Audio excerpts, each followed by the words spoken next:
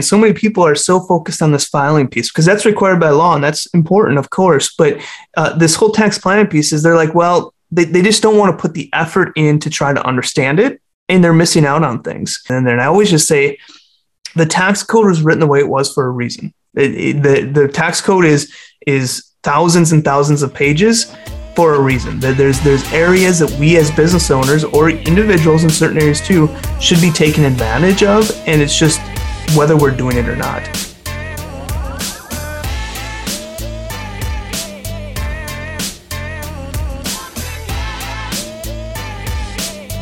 Welcome into the Free Retiree Show, your go-to podcast for your career, your money, avoiding the big mistakes, and where we learn from people that have done amazing things. I'm your host, wealth manager Lee Michael Murphy, and I'm alongside my main man, interview coach, career mentor, Sergio Patterson. What is up, everyone? And everyone's favorite attorney. He's back, everybody. He's back. Matthew McElroy. What's going on? Hey, Matt, this is your first recording back since baby number 2. And I think Serge, myself, and the audience want to know, have you lost the baby yet? Like, did you misplace him? Like, is he crawling around San Martin, California somewhere? No, the mother is very strict on me and you could say micromanages things. So I don't have anything to worry about. Is he boxing yet or kickboxing? Soon. He's got gloves. Soon. If you are the child of Matthew McElroy, you learn kickboxing, Muay Thai fighting within the first 3 months. It's a must, right? Yeah. Didn't you just visit your little nephew yesterday? That's like the same age. Yeah, I have little Sawyer now. He is my new nephew, and so yeah, I just got to see him yesterday, so that was fantastic. He can enroll in my kickboxing classes too. So for today's episode, ladies and gentlemen, we're talking about taxes. Big thing on a lot of people's mind. We've got a lot of requests for this one. And this is something that we all got to look at right now. So according to some recent news from the Congressional Budget Office, the economic forecast, GDP growth is expected to grow by 7.4% in 2021. So that's awesome news. Is that real? Yeah, it's real. things are growing. I don't know. Which news site reported that? Yeah. This is the Congressional Budget Office. They are legitimate. Okay, neutral. Okay. We're good. However, though, the deficit is expected to go to $3 trillion for the year, which is smaller than last year, but it's 3 times the amount it was in 2019. So this $3 trillion deficit, to just put it out there and let you guys figure out like what that means, second largest since World War II. The only one being larger was the one that we racked up in 2020. And the CBO is expecting that the deficit should grow by $1.2 trillion per year till 2031, which means, if you guys haven't got where I'm going with this, Uncle Sam, that stingy, greedy uncle, he's going to need some money. So we already pay a lot in taxes. I mean, I know I pay quite a bit, and I'm sure you guys are all in the same boat. We're trying to figure out what can we do to lessen that burden, because when you look at all the taxes that gets taken out of your check, and we're going to go over that today, like what exactly are you paying to the government? You lose some of it, but we got an expert on today that's going to let us know what exactly are they taking from you and some strategies to help lessen the tax burden. So today's guest is Mike Jesowshek. He's a fantastic resource in the world of taxes. He is well known for his small business tax saving podcast, and he's got amazing strategies that are outside the box that most CPAs, accountants never really do for their clients. So I'm a big fan of his. And Mike, glad to have you on the show today. So today we'd love to learn about what is actually taken from us when it comes to taxes, and then some strategies to lower it, because I don't know about you guys, but I'm getting hammered. So Mike, give us all the advice you can, man. Yeah, well, we could be here for days and weeks if we were giving you all the advice I could. But, I think we could touch on a few things, at least at our top of mind, and things that we can do initially. And really, when we sit down with a potential person that is paying too much in taxes, we're really looking at what strategies are available. And this is part of what we call tax planning. And so when most people think of taxes in general, they're thinking of those things that come out of their paycheck once a week or every other week. And then they're thinking about preparing and filing tax documents at the end of the year. So most people think of tax. They say, okay, I see my accountant once a year during tax time. I'm filling out a form, send it over to the state and local governments as well as the IRS, and I move on till next tax season. And really what our goal is with the Tax Savings Podcast and just my mission is to get people to change that mindset. Tax preparation and tax filing is important. It's required by law and it should be done accurately, but that's only a small piece of taxes. And that's actually come at the end of what we consider taxes. What we think most people should be doing in the meantime is doing tax planning. And that tax planning is trying to dig and find what are ways that are in the tax code that are legal strategies that we can implement to make sure we're paying the least amount in taxes as legally possible. And tax planning is something that happens during the year. So January through December is when you do your tax planning. Ideally, we love to do tax planning in June just because we know, okay, we're halfway through the year. We have an idea of where our income's going to end up for this year. And we also have a half a year left to implement kind of whatever strategies that we want to implement. So we like to do tax planning in June, but either way, tax planning generally should be done during the year. Once 12/31 hits and now we're into a new year, majority of the strategies that are available are out the door. Now, there's still some things that we can do during tax time to reduce our tax burden from the prior year, but the majority of good options at that point are out the door. And so when we look at tax planning, there's kind of a few different things. We have what we call baseline tax strategies. And baseline tax strategies are these things that are really easy to understand, easy to implement. Many people are doing them. They're just kind of digging and there's usually no cost to implement it. So things like this, if you're an individual, this would be things like a college savings plan, a 529 plan for your children, or just understanding capital gains in general. How do capital gains work? What is the difference between a short-term and a long-term capital gain? This is things like HSAs, maxing your retirements, those types of things. If you're a business owner, this is things like maximizing deductions, being an S corporation, hiring our kids in our business, set up a retirement account for us as a business owner. So those are kind of what we consider baseline tax strategies. Again, easy to understand, easy things to implement, and those are extremely important. We always say, let's exploit baseline tax strategies as much as we can. Then we have what we call advanced tax strategies. And advanced tax strategies are generally a little bit more complex, a little bit harder to understand. Sometimes they may have some type of cost with them because we're building some type of structure underneath it or something like that. And sometimes they are a little bit more riskier. Now, of course, nothing that's against the law, but sometimes the IRS doesn't like when people are saving a lot of money in taxes. And so sometimes an advanced strategy could be what we consider risky, just meaning that it has a more opportunity for the IRS to say, hey, I need you to prove what's going on here. And so that's what we always say, let's use the free ones. Let's use the easy ones first, utilize those as much as possible. And once we've done that, then we can move to advanced tax strategies. What can we do to lower our tax liability from that standpoint forward? And typically an advanced tax strategy is going to start once we have, household income of $250,000 or more. Or if we hit an income level of, say, $1 million, and that's kind of a continuously income level, that's where that door really opens up for creativity when we look at that. The idea behind all of this is saying, let's shift from thinking of preparation and filing when we think of taxes to tax planning. What can I do to lower my tax liability today? Yeah, I love that. I think for me, I'm more of the latter. Like, I see the tax guy once a year. We make sure we file our taxes and that's it. But I think the baseline strategies are pretty interesting to me, though. Like, are there, of those, the ones you mentioned, are there any ones that we should be prioritizing just for our, maybe people earlier in their careers?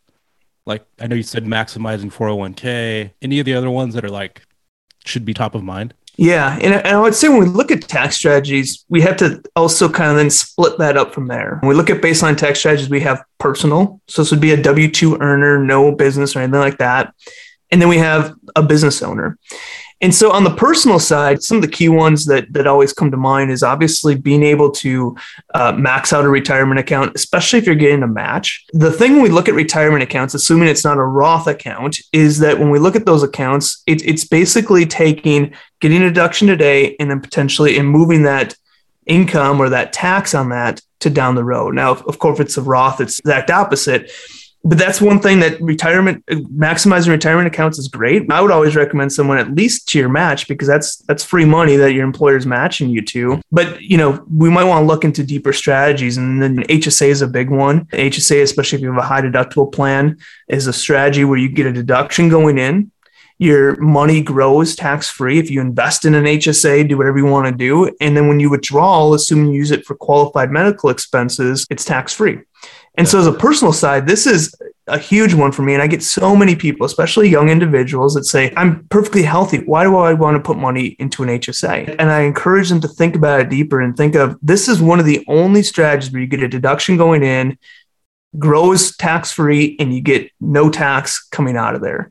And so even though that you might be healthy today, at some point, more than likely, you're going to have some medical costs. And that might not even be from being non-healthy. That could be from having a kid like Matt just had. That costs money. And when we look at what an HSA can be used for, it's not just medical costs. That you can use things like vitamins and stuff like that. There's a site out there where you can see what an HSA is used for. But again, this is a great strategy where go in tax, you get a deduction going in, grow tax-free, no tax on the withdrawal, assuming it's used for a qualified medical expense. And so this is where we say, use an HSA. If you're healthy now, great. Let's put a bunch of money into an HSA. Let's try to max that thing out and let's grow this thing. You can have a self-funded HSA where you use those HSA funds and you buy rental properties and you invest in Bitcoin. You can invest in HSA, assuming you have the right provider. You can invest however you want with these. So it serves almost as that retirement account with just better benefits from it. And so instead of using retirement funds for medical expenses down the road, now you have this HSA that's just going to cover that you may have grown. Let's say you put $10,000 in Bitcoin in there and it turns into $300,000. That's completely tax-free money that you have grown in that HSA. But I think it's key to think about this as a W-2 versus a business owner when you're thinking of that tax planning ideas. Yeah, the HSA is a really great tool. It's like a triple tax strategy. And then what most people don't realize is even outside of what your insurance will cover and all that stuff later in retirement, average couple is around $250,000 in health expenses. So it can be a really powerful tool. Mike, I want to just give the listeners like a rundown of like, what does the taxes look like when it hits our paychecks? Like, what are we losing? What are we losing to Uncle Sam? What are they sifting out of our money? Yeah, so there's a lot of when you're looking at a W-2 earner, when we look at taxes, you'll notice if you look at your pay stub, there's just a bunch of different line items for all sorts of things. You're not really sure what's going on. Who the heck is FICA? Who's FICA? Yeah, FICA's a bad guy. There's an OSID one or OSAD or something. Yeah, so you have just federal withholding and state withholding. That's going to be when you file your tax return at the end of the year. Basically, what you're doing is your employer is prepaying the amount of tax that you'll eventually determine if you paid enough or not enough when you file your taxes. And so the U.S. is a pay-as-you-go tax system, meaning that as you earn money, you owe taxes on it. And so a lot of people get confused on this because they say, well, I just file my tax return once a year. But the problem is that if you told your employer, I don't want to have any federal withholding and I don't want to have any state withholding, they'd say, fine, here's your money. But when you come to the end of the year, you're going to have this big amount due. There's going to be interest and penalties on that because you were not paying those funds as you earned it. So the U.S. government works as a pay-as-you-go system where as you earn money, you pay it. And that's where, as a business owner, you start to pay quarterly estimated taxes and things like that. So you have just your normal income tax, your money based on wherever tax bracket you're in and depending on your deductions and things like that. That's going to be your federal withholding and state withholding. The next big one is going to be FICA taxes. And that's broken up into two pieces. We have Social Security and Medicare. And the combination of those two, so FICA is roughly going to be 7.5% of your income is what you pay to FICA. And what many employees don't understand is that your employer is also matching that. So if you're making $100,000 a year, let's say, and FICA is roughly 7.5%, you're paying $7,500 yourself, and that's getting taken out of your paychecks. And your employer is also matching that same amount and sending it to the government. So that's what we call when you're a business owner, that's what we call self-employment taxes. Self-employment taxes is both the employee and the employer portion combined. So we have federal withholding, state withholding, FICA, which is Social Security, Medicare, and then it just depends on your state. Every state has different types of withholdings and different things that need to go in there. And on the flip side, your employer also has federal unemployment that they're paying on your behalf and state unemployment that you're paying on your behalf. So there's some taxes that you might see on your paycheck that are actually being paid related to your employment, but you don't see them because your employer is actually covering those for you. Yeah, and we're in California, the three of us, so we're getting screwed the most, probably. Oh yeah, the whole country, right? It's up there. Yeah, no, California is brutal when it comes to taxes. But when we look at okay, what is the best? What can somebody do to ensure that they're paying the least amount of taxes? There's a lot of these baseline type strategies, but the one thing that we always tend to lean towards is let's think about starting a business or purchasing a rental property. And that doesn't have to be a replacement of your job. So if you're a lawyer, you don't have to say, well, I'm going to start a business. So I'm going to quit my lawyer job and I'm just going to be a business owner.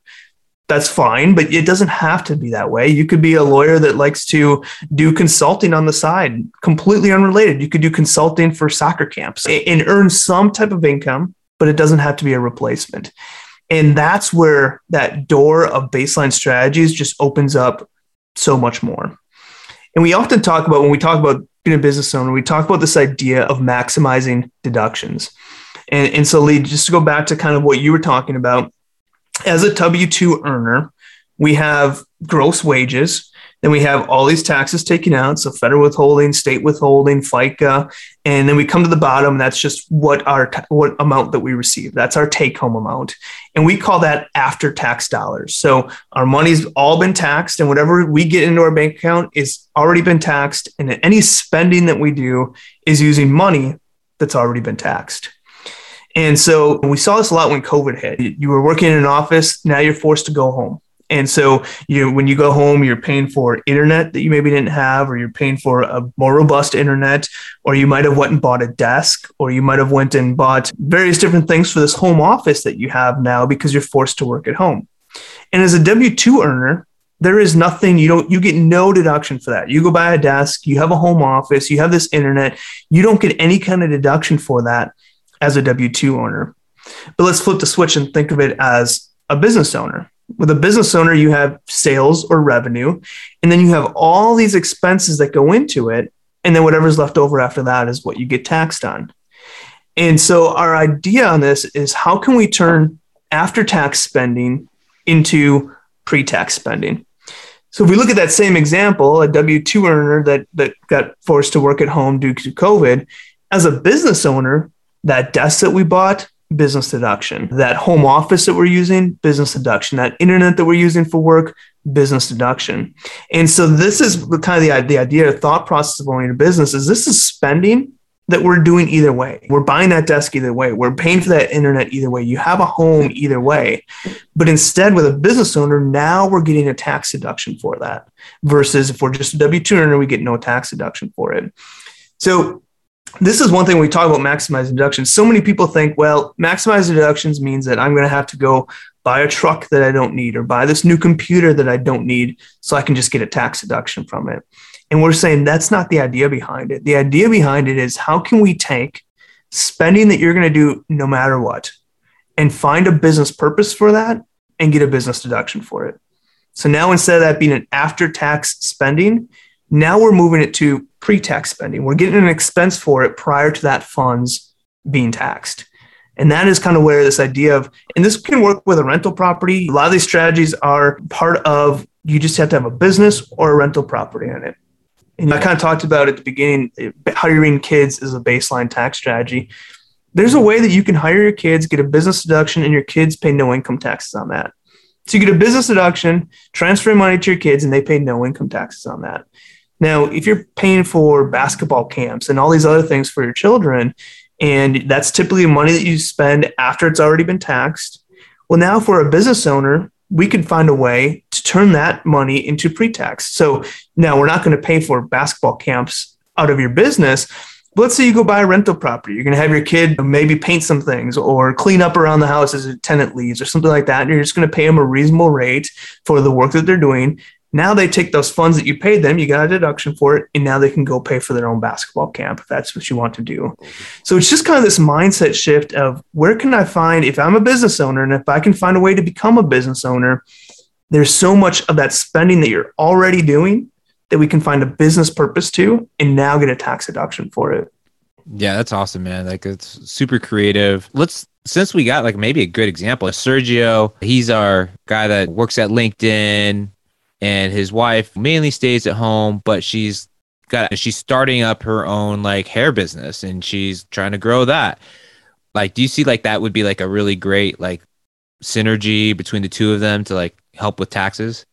Absolutely. Because now you have, let's say your wife is doing this hair business, and let's just throw some rough numbers out there. Let's say in a year she makes $20,000 from that. Well, on paper, after we kind of think about these tax deductions that we're able to use, she's going to take a home office in there. That's going to cut it down. She's going to have a cell phone bill that you're typically not getting a deduction for. Now, a portion of your cell phone bill, we're getting a deduction for. She might have a board of advisors that she's working with, which could be you, Sergio. You're part of her board of advisors, or maybe some in-laws or something like that. And you're going to meet once a month and talk about how her business is doing. Well, now we have a lunch or something like that we have a business deduction for.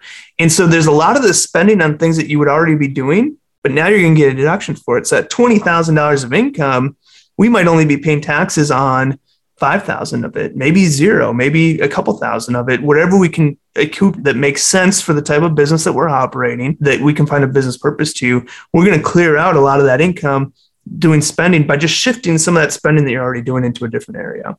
So like if Sergio is going to be the janitor, she would not give him a board of advisors sheet. Like, what if he's just a lonely janitor? That's all I'll be. He's not giving me a board seat. Yeah, everyone needs a good janitor on their board of advisors. That would be you, Serge. Mike, I had kind of a dumb question maybe, but like what defines a business? Like if she's only, let's just say someone like, is it a dollar amount? Or can I just say, I'm starting a business tomorrow. We don't have any income, but I have a business. Because then it's like a two-part question, because then I get the legal aspect of it. Matt, like you might want to chime in here, but that's like, I think starting a business to me sounds awesome, but I get worried when I'm trying to get creative with all these deductions and then thinking about the legal aspect too. Yeah, so you don't have to have an entity structure to start a business. You can operate as sole proprietorship, and I'm sure Matt will tell you why that might not be a good idea, but it's totally fine, totally possible. But when we're talking about what is determined to be a business, we need to look at profit motive. Do we have intentions to make a profit from this? And so that's where we kind of get into this hobby versus business. When we're being a business owner, we want this idea of we want to be a business owner. We don't want this to be a hobby. And essentially kind of what the difference is between that is a hobby is something that continuously loses money with no intention or motive to ever turn a profit. So if I like golfing, I can't just say, I'm going to be a golf coach and I'm just going to go golfing every day. And if I hopefully see someone on the course, I'm going to go to them and say, hey, your grip is a little bit off here, so you should look at that. And I'm going to get a deduction for all that golf I play. That would be more of like a hobby. But if I'm starting a business I want to be a golf coach and I go and say, okay, I'm going to buy some of this video equipment. I'm going to make some advertisements and I plan to make a profit from this, and make it into a business, then it's a business. But it doesn't necessarily need to be profitable immediately to make it a business. It's just that motive or that intention to have a profit on it sometimes. So I usually say it's pretty, that's helpful. It's pretty black and white of what's a hobby versus what's a business. Even though you can have a business that sure feels like a hobby, but it's actually a business. That's obviously a great place to be. Is there like a threshold amount of income where you would like kind of draw the line of that? Like, well, like say like an example that we're playing with here is, what if she only makes 2,000 for the year? You know what I mean? How would you handle that? I guess that for tax purposes. Yeah, totally fine. That could be a business. And you see a lot of this in that MLM type space where you're selling a skincare product or something like that. And you're just getting started. You might make $1,000, $2,000 or something. Of course, you still get all those deductions that are related to that. Now, we also don't want to go overboard with it. So we're not going to be like, okay, we're taking 80% of our cell phone bill on $2,000 of income. And it's like, okay, well, maybe that 80% maybe turns into 10% or something like that, because in reality, if you're using your cell phone 80% for business, maybe we should be producing more income from that. So we can kind of adjust those types of numbers a little bit. But yeah, for sure, if you're in business and have a profit motive, intend to make money from this, that dollar threshold does not matter. Obviously, if you're making $2,000 a year, losing money every single year for 10 years straight or 4 years or 5 years straight, it would be harder to support that that's a business versus a hobby. But as long as the dollar amount is not necessarily something that we need to key in on. So what you're saying is like the deductions kind of have to be proportionate to the income in some ways. Yeah, exactly. So when we look at what is considered a business deduction, we say it should be ordinary and necessary. So ordinary for the type of business that you're in. If we're doing MLM type skincare product that we're selling, the expense that if we want to take a business deduction for it, it should be ordinary in that industry, ordinary for that type of work. And the necessary thing is it just means it's necessary to get clients. It's necessary to keep clients. It's necessary to keep an employer, get an employer, something like that. So when we look at what a business expense has to do, we look at it has to be ordinary and necessary. If so, it qualifies. But yeah, when we look at percentages, and so this is kind of the idea of some of that spending that we're already doing. This could be a home office. This could be a cell phone bill. This could be your internet. That's where we want to make that proportion and say, okay, what percentage of those costs are related to the business? And yeah, if we're making $1,000 a year, $2,000 a year, saying that 80% of your cell phone bill is related to the business might be tough to defend. But saying 10, 20% is, I think that's totally fine. And again, Stu, is where are we going with this? You could make $2,000 in the first year because we're all doing development. We're trying to figure out what do we want to do, or we're trying to build this business. But ultimately, if the goal is to next year make 60,000, 70,000, 80,000, well, now that 80% cell phone bill makes sense because we just haven't opened up that floodgate of income yet. We're just building that process currently. Yeah, I'd imagine a lot of new, people that are starting businesses and stuff would run into that problem where the first year is, kind of rough like that, and they put a lot more in than maybe they get out. And so, yeah, it's good to know how to handle those kind of situations. Yeah, and that's totally fine. Typically, when we look at hobby, we're looking like 3 out of 5 years. So if we lose money for 5 years straight, that's probably looking like a hobby. Now, I would caveat that, though, too, because we're looking at two different pieces, what they call ordinary income and passive income. And ordinary income means just you're actively participating. It's what you're spending time on this. So this would be things like being a consultant, doing that type of business, being a part of an MLM. Where passive is just saying, here's some money. Now you're just going to pay me, but I don't have to really do anything for it. And so that would be something like interest on a savings account or a rental property where we just kind of fund that rental property. Sure, we might place a tenant once a year or something like that, but we're not really active in that business. That's considered passive income. So most people that have rental properties are going to see losses for a good portion of the beginning years because we have a bunch of depreciation that we're getting from it. And that's totally fine. It's just more on that ordinary income side. So those things that we're actively participating in, where you run into issues if we're constantly losing money. Not to say that it's fine, especially if you have a business where you do have depreciation or you're buying equipment or buying vehicles, there's a good chance that you will be at a loss, at least the first few years. And Mike, let's go to the advanced tax planning strategies. Like what are some ones that we should think about? Maybe people that have assets that have appreciated or have super high income. What are some advanced strategies that are out there? Yeah, and I mean, these get a little complex, so they're a little bit more detailed. But, when we look at advanced planning, there's a few different factors that come into what strategy we're going to lean on. Some advanced planning is just we have high income. So we're a W-2 earner that does well. And typically we say that's $250,000 or more when that strategy starts to open up. And so that's just, we're not selling a business. We're not selling our crypto. We're not doing anything like that. We're just making money and earning a higher income. And there's tax strategies available for that. Then we run into the issue, we have a highly appreciated asset. So we bought a bunch of Bitcoin at $500. Now it's at $50,000. And now we're selling a ton of it. And we have a $1.2 million gain that we're sitting on. That's going to be a one-time event. We're not going to see that every single year because it's just that appreciated asset that we're selling once. Now, sure, we could replicate that in some other coin or something else, but typically that's just going to be a one-time event where we have a big gain on a highly appreciated asset. That's going to be a different strategy. A lot of times when we look at advanced planning, we look at charitable structures. So they have charitable lead trust, charitable remainder trusts, things like that we can utilize for it. But again, we're looking at advanced side. We're looking at a couple different things. What type of strategies we want to use will depend on, are we doing this because it's a consistent income? Is this just an ordinary income? Or are we looking for an advanced tax strategy because we had a pretty abnormal one-time event that we need to try to squash a big tax bill on? And that's just going to depend on kind of which angle you go there. Where they come into play, again, about $250,000 is where a tax strategy like that can start to open up the door. That's going to be for more ordinary income. Some of that one-time event income, tax strategies say $400,000, $500,000 or more, up until as you get into that more $1 million range, more strategies become available. In a lot of these too, like I said, they're a little bit complex, they're a little bit harder to understand. In a lot of these too, we want to make sure that we're doing our research on them and we're working with a lawyer or a vendor that does these that we can know, like, and trust. Because as we get into some of this more advanced tax planning and we're talking about how do we implement it and that riskiness involved with it, the reason some of these become risky is because people set up sham operations. A captive insurance company is an example. And a captive insurance company basically just means that we're buying insurance that we can't find on the market. We're getting a business deduction for it, and there's some tax strategies involved in it. And an example of people that are doing kind of sham operations of these is, let's say you're an internet marketing business in Manhattan. There would be companies out there that say, let's buy captive and let's do $1 million policy in case a volcano erupts and your business goes under in Manhattan.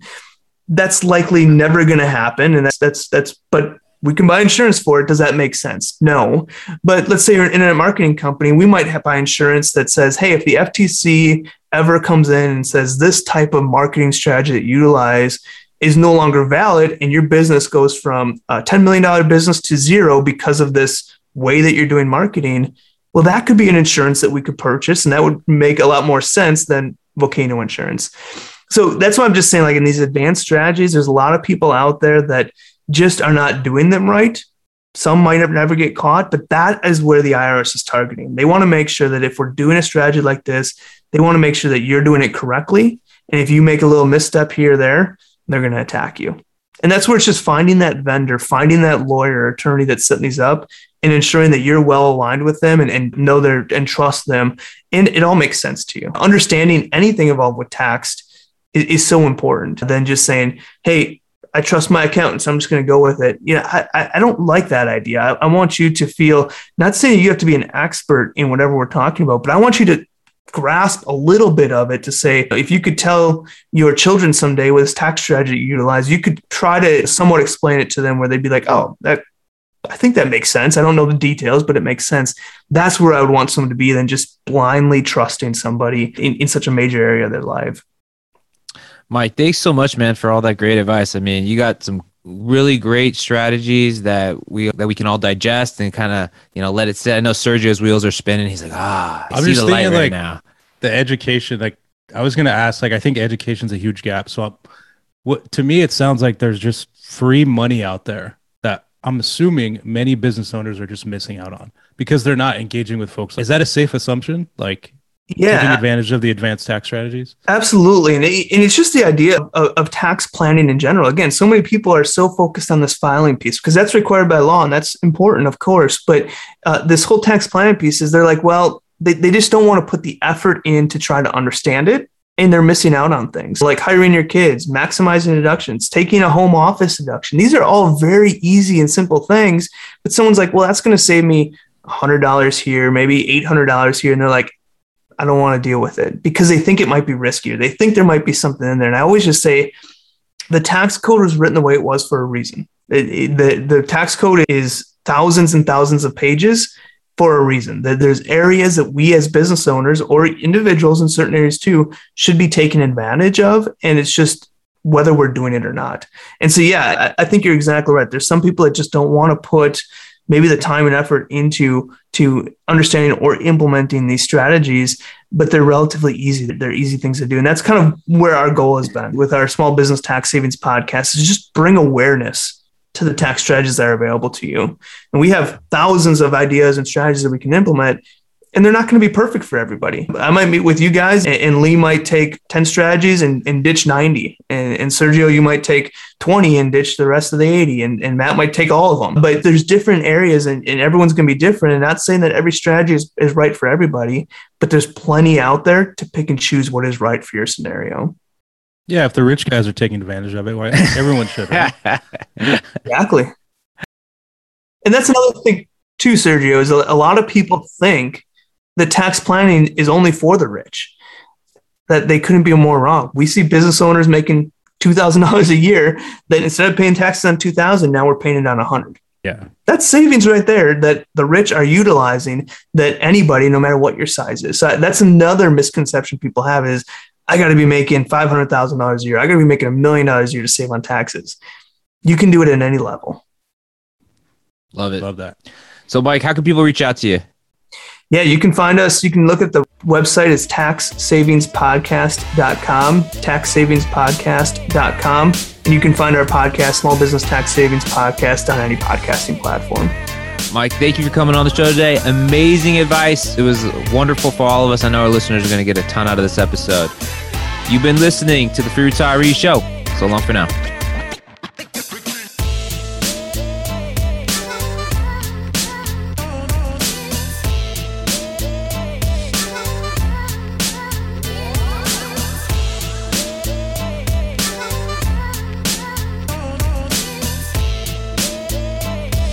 Securities offered through Securities America Incorporated, member FINRA, www.finra.org, SIPC, www.sipc.org, a separate entity.